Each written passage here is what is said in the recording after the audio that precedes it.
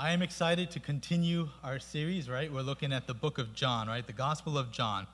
And as we look into this, I know Jonathan had preached on John 6 last week, right? And so we're going to look into John 7. We're just going to do the first 30 verses. It might be long, so if you fall asleep, I won't hold it to you. But let's just pray, and then we'll ask God for his help, and then we'll get into it. Father, I thank you for this afternoon. God, I thank you for my brothers and sisters, for my church, for the family that you have given me. And God, I thank you that what you have given to us, that we are not left blind, groping around in a room, trying to find our salvation. But God, you have given us the light of the world, and you have opened up our eyes so that we can see the truth. So God, I pray that you would do that again. You would cut our heart afresh again, that you allow us to see you rightly so that we could see the world rightly as well. Thank you again for your truth. We pray that you would allow it to plant seeds in our hearts and that we would grow for your glory. In Christ's name we pray. Amen. I know the kids are here too. I just looked at, I was sitting back there, and Becca Merriam was sitting in front of me. So I was looking at her, what do you call that thing, clipboard? And it had some papers there. So there's one caption I saw. It says, "I don't understand." And I just felt like everyone's going to need like a big page of like what they don't understand, because I don't know what I'm doing here on this one. But I hope that God would just allow us to see his truth more clearly, all right? So if you can, Peter read it earlier, but if you can, turn to the Gospel of John again, chapter 7. And as you turn there, I want to tell you something, that spending time in this gospel, right? Spending time in the Gospel of John has been having an effect on me, right? God is doing this work through this gospel in my life. You know, I've spent so much of my life focused on me, right? Looking to myself.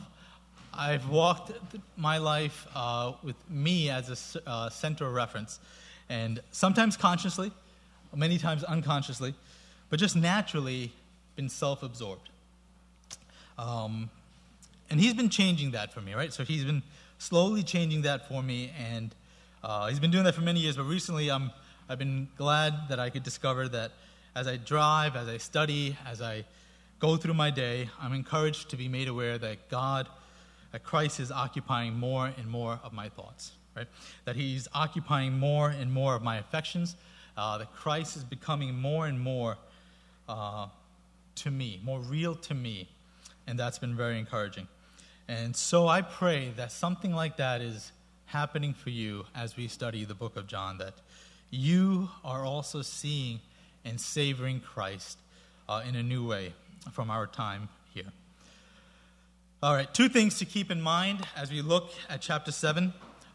If you remember back in chapter 5, Jesus is in Jerusalem, right, and he had healed the crippled man on the Sabbath.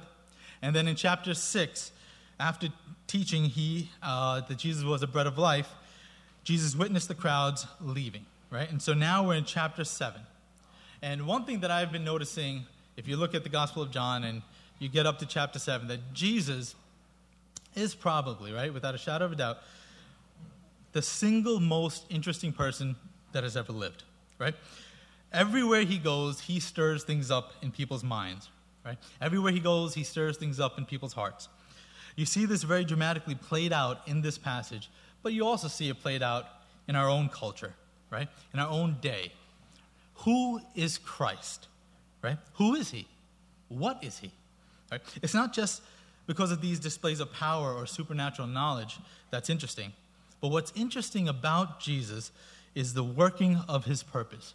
What is he seeking to accomplish, right? And in Christ, we see the purpose and the will of God brought to bear with laser-like focus into human history. We see Christ on this mission, right? This purpose of God. We see, if you can imagine a great ship, right? It's like the prow of a ship that is just cutting through the waters that stand before it.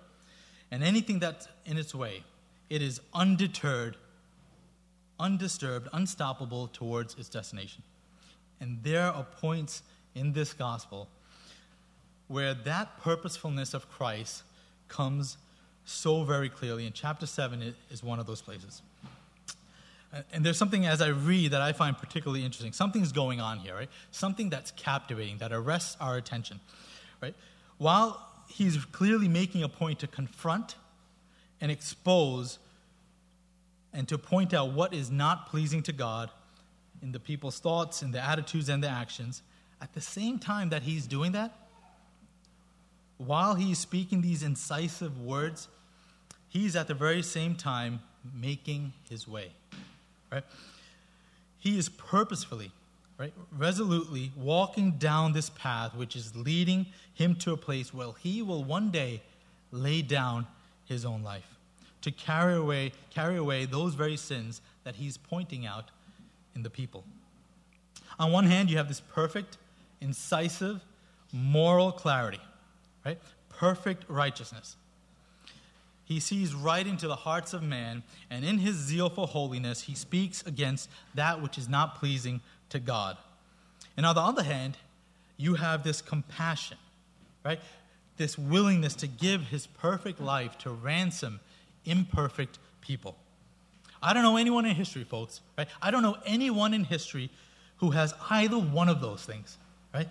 Much less the combination of those perfect moral clarity, right? Perfect righteousness, perfect zeal, perfect holiness and love, which makes him leads him to the absolute sacrifice for sinful people. And he does this with complete authority, right? And what I want us to see this evening is both sides of this purposefulness of Christ. I want us to see, for the kids in the room, I should have said this earlier, there's one word that I'm going to use. If you guys can tell me how many times I used it, I will give you a prize probably next Sunday if I remember. But that word is incisive, right? It's incisive. I already said it twice, so I'll give you that. But by the end of the message, you write it down, and then if you come up to me later, maybe I'll give you something.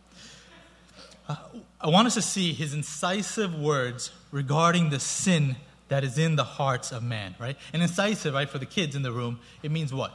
An incision, a cutting, right? These cutting words that he says regarding the sin that is in the hearts of man. And I want us to see how amazingly his persistent love is poured out for us.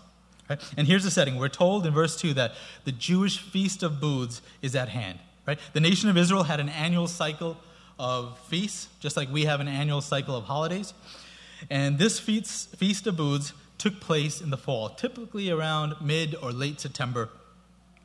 And it was an 8-day-long feast, and it all culminated on the 8th day with this great gathering of people in the city of Jerusalem, right? This feast took place to coincide with the harvest time.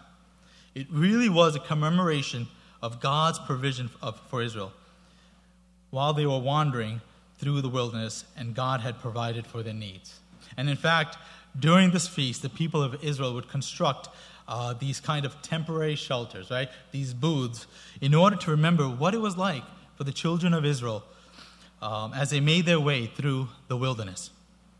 Now remember, because of what Jesus has done on his last visit in Jerusalem, right, having healed that crippled man and having told him to take up his mat and carry it on the Sabbath, which according to the rulers in Jerusalem was a taboo. Because of that and the impact of that, the Jewish authorities had made plans to kill Jesus, right? And that was still stirring down in Jerusalem. But nonetheless, Jesus' brothers, they urge him, right? Actually, they're taunting him. They tell him what? Why don't you go down to the feast, right? Why don't you go down to Jerusalem, right? There's going to be huge crowds there. Why don't you show yourself to the world so that maybe your falling popularity would be resurrected if you just go down to Jerusalem and do a few miracles, and you will become popular once again. And John tells us, notice in verse 5, they spoke that way because not even his brothers believed him. Not even his brothers believed him. Jesus' brothers did not become true believers until after the resurrection. And at this point, they grasp absolutely nothing about God's agenda and God's purpose. Right? They don't really comprehend the unique mission that Jesus is on. They don't understand all the significance of this mission that Jesus is on. And now, in his response to his brothers, Jesus makes this bold and stark statement, right? Listen to Jesus' response. My time has not yet come. You can say it back, my time has not yet come. Your time is always here. It doesn't matter whether you go. The world cannot hate you, but it hates me. And now here's the phrase, because I testify about it, that its works are evil. You go up to the feast. I'm not going up to the feast, for my time has not yet fully come. And after saying this, he remains, that is Jesus, he remains in Galilee.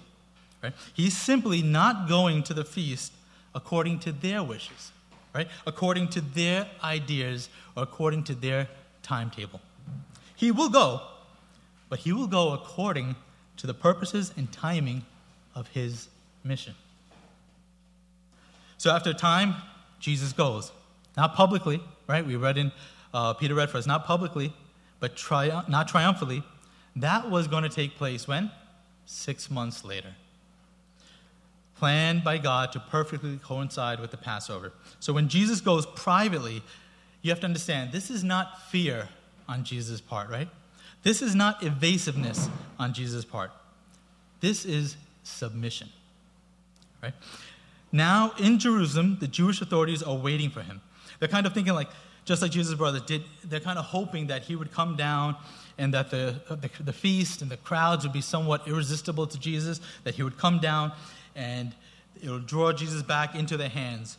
And so Jesus goes, but in verse 14, he says, about the middle of the feast, Jesus went up to the temple and he began what? He began teaching, right? As he is teaching, the crowds gather, and among the crowd are many Jewish authorities, and they marvel at his teaching, saying, where does that come from? Right? How did he has never gone to any of our schools. How did he, not studying under any of us, how did he become so authoritative in his teaching? And here's a little bit of a history. If you remember in Acts chapter 22, Paul, as he's stating his professional statement, he says, I have studied and have been educated. I studied under Gamaliel, right, who was a rabbi, a high priest, a rabbi that really knew his stuff, right? So it's kind of tradition for the Jewish people to study under someone who knew a lot more, right? Like if I said, Tim Keller prepped this message for me, you guys would be like, all right, this is good. But he did not do that, so you guys are stuck with this. So it's kind of like that, right? So how did he, not having studied under any of this, become so authoritative in his teaching? Right? They are amazed by his teaching, right? They are amazed at his command of the Old Testament scriptures. They are amazed at his mastery and his insight. They are amazed. And even though they don't want to admit it, right, they're amazed at the weight and the authority of his teaching. And they say, where does that come from? And right then, Jesus stops teaching. And he takes that question as an opportunity to testify about the evil that is in their hearts. Right? He takes that opportunity to testify about the evil that is in their hearts. He speaks powerfully, incisive words. Verse 16, he says, you want to know about my teaching? My teaching is not mine, but him who sent me. If anyone is to do God's will, he will know if the teaching is from God or whether I am speaking on my own accord. Do you see what Jesus is doing here? He's answering their question, right? He's saying to them, if your will is to do God's will, you would know where my teaching comes from, right? You would recognize it. In fact, you would rejoice in it, but you do not recognize it and you do not rejoice in it because you do not desire to do God's will. See, Jesus was accusing the religious authorities. He was testifying against the religious leaders, the ones whose very profession, right, was to determine, to teach, and explain to the people what God's will was, right? He was saying they did not know God's will, right? They did not do God's will, and ultimately, they did not even desire to do God's will. And that was why they didn't recognize that Jesus' teaching was the very voice of God. And here's what Jesus is saying. Here's what his incisive words are saying. God's words and God's will is not something to be analyzed intellectually, right? It is not something to be assessed and discussed and examined as it was some object on a laboratory table. That is not how God's word, that is not how God's truth is known, right? No, there is a moral dimension, right? There's a faith dimension to knowing God's voice and knowing his truth. There must be a posture of submission, right? There must be a posture of godly reverence. There must be a recognition that there is one God and I am not him. Right? The fear of the Lord is the beginning of wisdom, right? The fear of the Lord is the beginning of understanding. There must be a prior recognition, a prior posture, a prior commitment to doing God's will and to honoring God's will. It is only the person who's ready to submit to God. It is only the person who's ready to do God's will who humbles himself, right? Who yields to God, who discovers that Jesus' words are truth and they are life. And here, as Jesus stands at the feast, Jesus exposes what is really in their hearts, right? Really in the hearts of the people. He testifies against them. Right? That's a strong word, guys. He testifies against them. He says, you don't really know God's will. You don't desire God's will. But he doesn't stop there. There are more incisive words yet to come. Jesus asks them in verse 19, has not Moses given you the law? And yet none of you keep the law. Right? But let me show you what is really happening. Because Jesus says in verse 22, Moses gave you circumcision and you circumcise a man on the Sabbath. The point that Jesus is making here is that sometimes the law regarding not working on the Sabbath, right, and the law regarding circumcision will necessarily come into conflict. All right? What happens if a birth takes place such that the 8th day after the birth falls on a Sabbath? Such that the work of circumcision required by the law has to be done on a day when the law says no work is to be done. Jesus is saying, you were able to figure that one out. Right? You were able to see that there is a priority to the work of circumcision, right? Such that you are actually keeping the law by circumcising someone on the Sabbath. But you failed to see that circumcision was just an outward symbol of a far greater inward spiritual reality. Right? You failed to see that what circumcision was pointing to was a work that God was going to do in the human heart, right? To make him spiritually whole, to make him spiritually healthy. Right? You failed to see the real meaning and purpose of God's will. You fail to understand and truly practice the law of God. None of you keep the law, Jesus says. You judge only by appearances, only by externals. You have not judged rightly. And as a result, you fail to see right before your eyes the one who fulfills both the Sabbath and the circumcision. Right? Not only do you not know and do God's will, you don't know God's law, you don't practice God's law, but even with these incisive words, Jesus, he's not done. Right? In response to this little interchange that has just happened, more questions, right? More uncertainty is stirred up in the crowd. Isn't this the one that they're trying to kill? But no one is doing anything about him. Could it be that maybe they've come to the conclusion that he is the Christ? But he can't be the Christ, because when the Christ comes, we will know where he'll come from. And all of this was kind of stirring out in the crowd. So in verse 28, Jesus, he says, over all of this murmuring, he proclaims, he shouted out above the crowd, you know me? You know where I come from? But I have not come on my own accord. He who sent me is true, and you do not know him. I'm just going to take a little side tangent of just preaching right now. And One thing that, as I've heard before, and I think I've said it once at New Hope, coming to church makes you a Christian just as much as being in a garage makes you a car, right? That means coming to church and doing the externals of Christianity makes you a Christian just as much as you sitting in your garage would make you a car, right? And as Jesus is going in here, he's pointing that out, but in a real, more clear and cutting way. You hear what Jesus is saying here. He's testifying against the people that has gathered there. Sorry. He's saying the working of your hearts, right? The working of your minds, they are wrong. They are not according to the truth of God.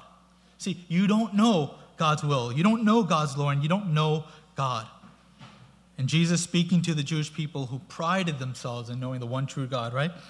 They believed that God had especially made himself known to them. And he had.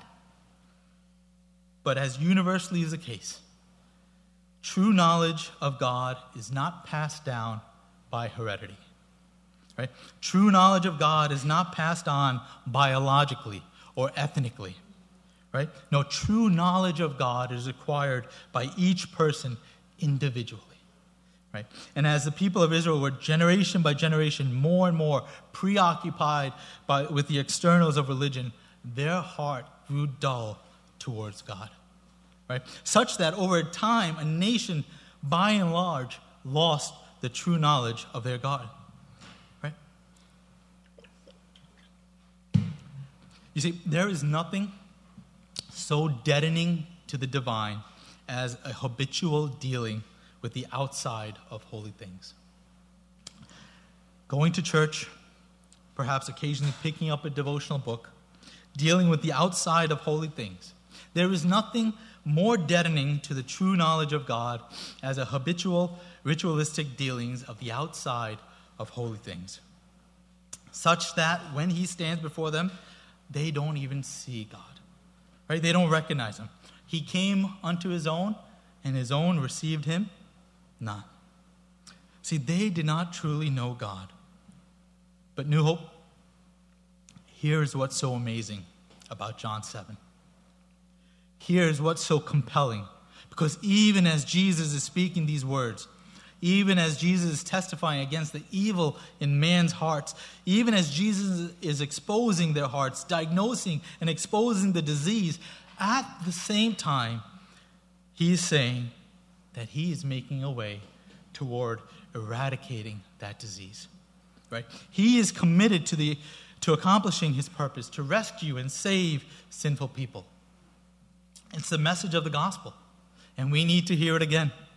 That this amazing committed love, right? And it's amazing because I'll ask you this evening, if you were God, right? How would you respond to those who chose not to do your will, but to do their own will? Seriously, how would you respond to those who chose not to know you, right? Not to do your law, but instead take it and make it something for their own purposes? Right? How would you respond to those who claim to know you but fail to recognize you and honor you? And you know what we see here? What we see here is an amazing, committed love in the face of all the hatred toward him. Jesus lovingly keeps teaching. Right? He lovingly keeps pouring out his life, spending his life, and even more importantly, all the while continuing down this path towards the sacrifice of himself for us. And you get a little bit of that in verse 6 when he says to his brother, "My time has not yet come." Right? And again in verse 8 he says, "My time has not yet fully come." And then John tells us in verse 30, right? "So they were seeking to arrest him, but no one laid a hand on him because his hour had not yet come." All that we hear Jesus say, all that has been said up to this point, all of this is happening while a larger purpose is going on. While he is showing man their guilt, he is on his way to take that guilt on himself. Right? Not yet, but it's coming. Right? The time is coming closer. And in chapter 12, when Jesus has entered in Jerusalem for Passover, and remember the people shout, "Hosanna, blessed is the one who comes in the name of the Lord," little did they know that he has come to die. But Jesus knows, and on that day he speaks for the very first time these words, "The hour has now come." And for that moment, and for the next 5 days, we watch through the eyes of the Gospel of John the steps of Jesus as he heads towards the cross, right, where he will bear in his body the sins of the people and receive the wrath of God for those sins in our place. And this is what's so amazing to me about John 7. Right? Jesus is speaking these words of truth, testifying about the reality of sin in man's heart. And it's those very sins and 1,000 more like them that he is willingly, not just willingly, joyfully, obediently going to the cross to pay for. Right? While Christ testified against the world, God so loved the world that he gave his only begotten Son, so that whoever believes in him should not perish, but have everlasting life. Now let me try to gather this all together and apply this for you.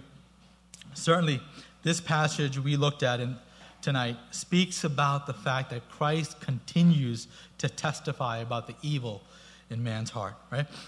Christ, by means of the Holy Spirit, speaks to women about their sin, communicating to them out of his love for them, right? That the way to health and the way to life is to humbly acknowledge that what he says about our heart is true. Yes, something is not right in me. You see, Jesus is persistently pointing out the problem because he is bringing the solution. And only those who acknowledge that they have a problem will have the capacity to receive the solution.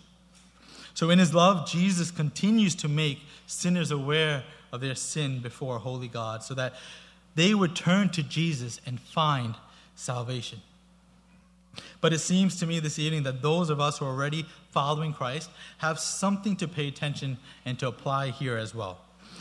Clearly, if you have put your faith and your trust in Christ, everything, and I mean everything, has changed. Right? Everything is different.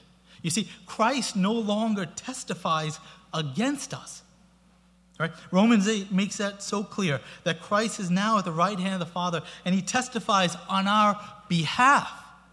Do you hear that, guys? So that if any accusation is leveled against us, right?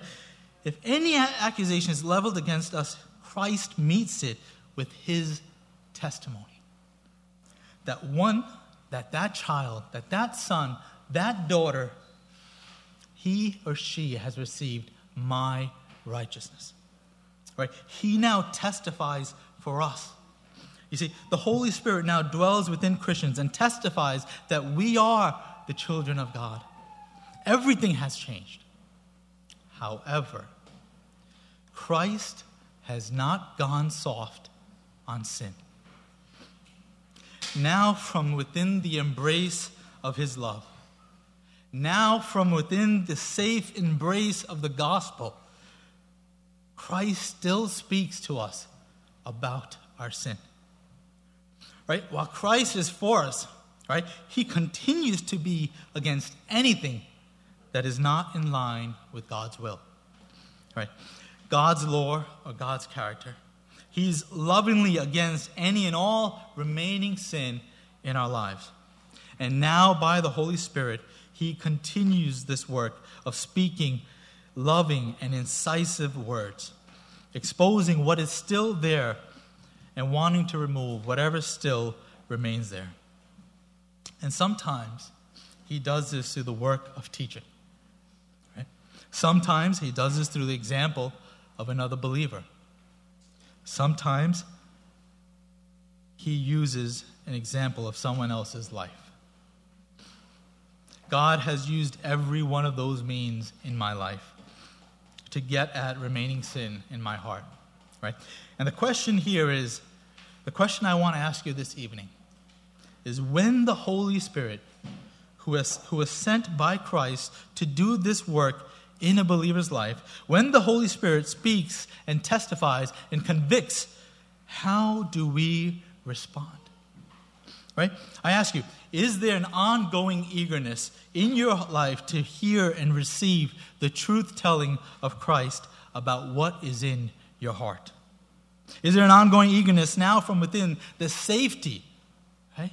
Not the anger, the safety of Christ's steadfast love for you within the safe embrace of the gospel? Is there still an ongoing eagerness on your part to hear the incisive words of Christ as he lovingly continues to put his finger on an area in our lives that are not fully in keeping with God's will, that is not fully in keeping with God's law, that is not fully in keeping with who God is? And when Christ works in this way, speaking incisive words, making us aware of some place where we are not as we should be, is there receptivity to this work of Christ? So, as I'm getting ready to conclude, which will be in a few minutes, I promise, let's be very specific right now. Right? Identify in your mind an area that God has put his finger and brought to your attention. Right? An area where you're not fully desiring to do God's will. An area where you are aware that you're not walking fully in God's law. I had this experience last night, and it's always very interesting, this preaching task, right? God tends to have already been at work, but he tends to add a little bit before I stand up and preach. And I had this experience last night. The Holy Spirit, to me, through my wife, and I was aware that he was putting his finger on a pattern of speech that I was insufficiently aware of, and also insufficiently pained by. Right? How are you responding to this convicting work of the Holy Spirit? Is there a yielding, a humbling, a confessing that what you say is true? Or is there a resistance? Right? It's got to be two things, guys. Is there a receptivity or is there a resistance? And if there is, you need to realize that you are resisting the loving hand of God. And you're depriving yourself of what God intends for your good. Ask anyone here, right? Ask anyone who has experienced growth. It started with an admission, right? It started with a yielding. It started with the brokenness. And the problem is for us, even if we've experienced this incisive, health-inducing, growth-promoting work of the Holy Spirit, there is still in us this capacity to resist the next time, right? And there will be a next time. Because Christ, having given us life to rescue us from the penalty of sin, is now committed to a thorough transformation of our lives. People of New Hope, let us this evening be freshly affected by the truth of this gospel. Right? Let us be freshly affected by the truth of the gospel again. That Christ's love, right, his persistent love, his love is for our good. Right? And it will not stop until it accomplishes his purpose. He is against all in our lives that is not in line with God's ways. Right? He is against all in our lives that is not in line with God's character. And he has done everything necessary to set us free. Now, when he speaks this word of conviction, in some area of your life, he's speaking it to us from the safety and security of his steadfast love. So, New Hope, let us receive his word. Let us yield to him and find our lives more and more conformed to his glory. And to God's glory, amen. Let's pray. Father, we thank you again for your word, your incisive word that cuts deep into our hearts. That, Father, that even though that we can see your love, thank you for showing in our lives, that you are not soft on sin. and that you want to remove and expose and eradicate everything in our lives that is not in line with your will. And we pray by your Holy Spirit that you would continue to convict us and give us an eagerness to flee from sin and to flee to you, to run to you, to submit to you, and to love you all the more for your glory and our joy. Amen.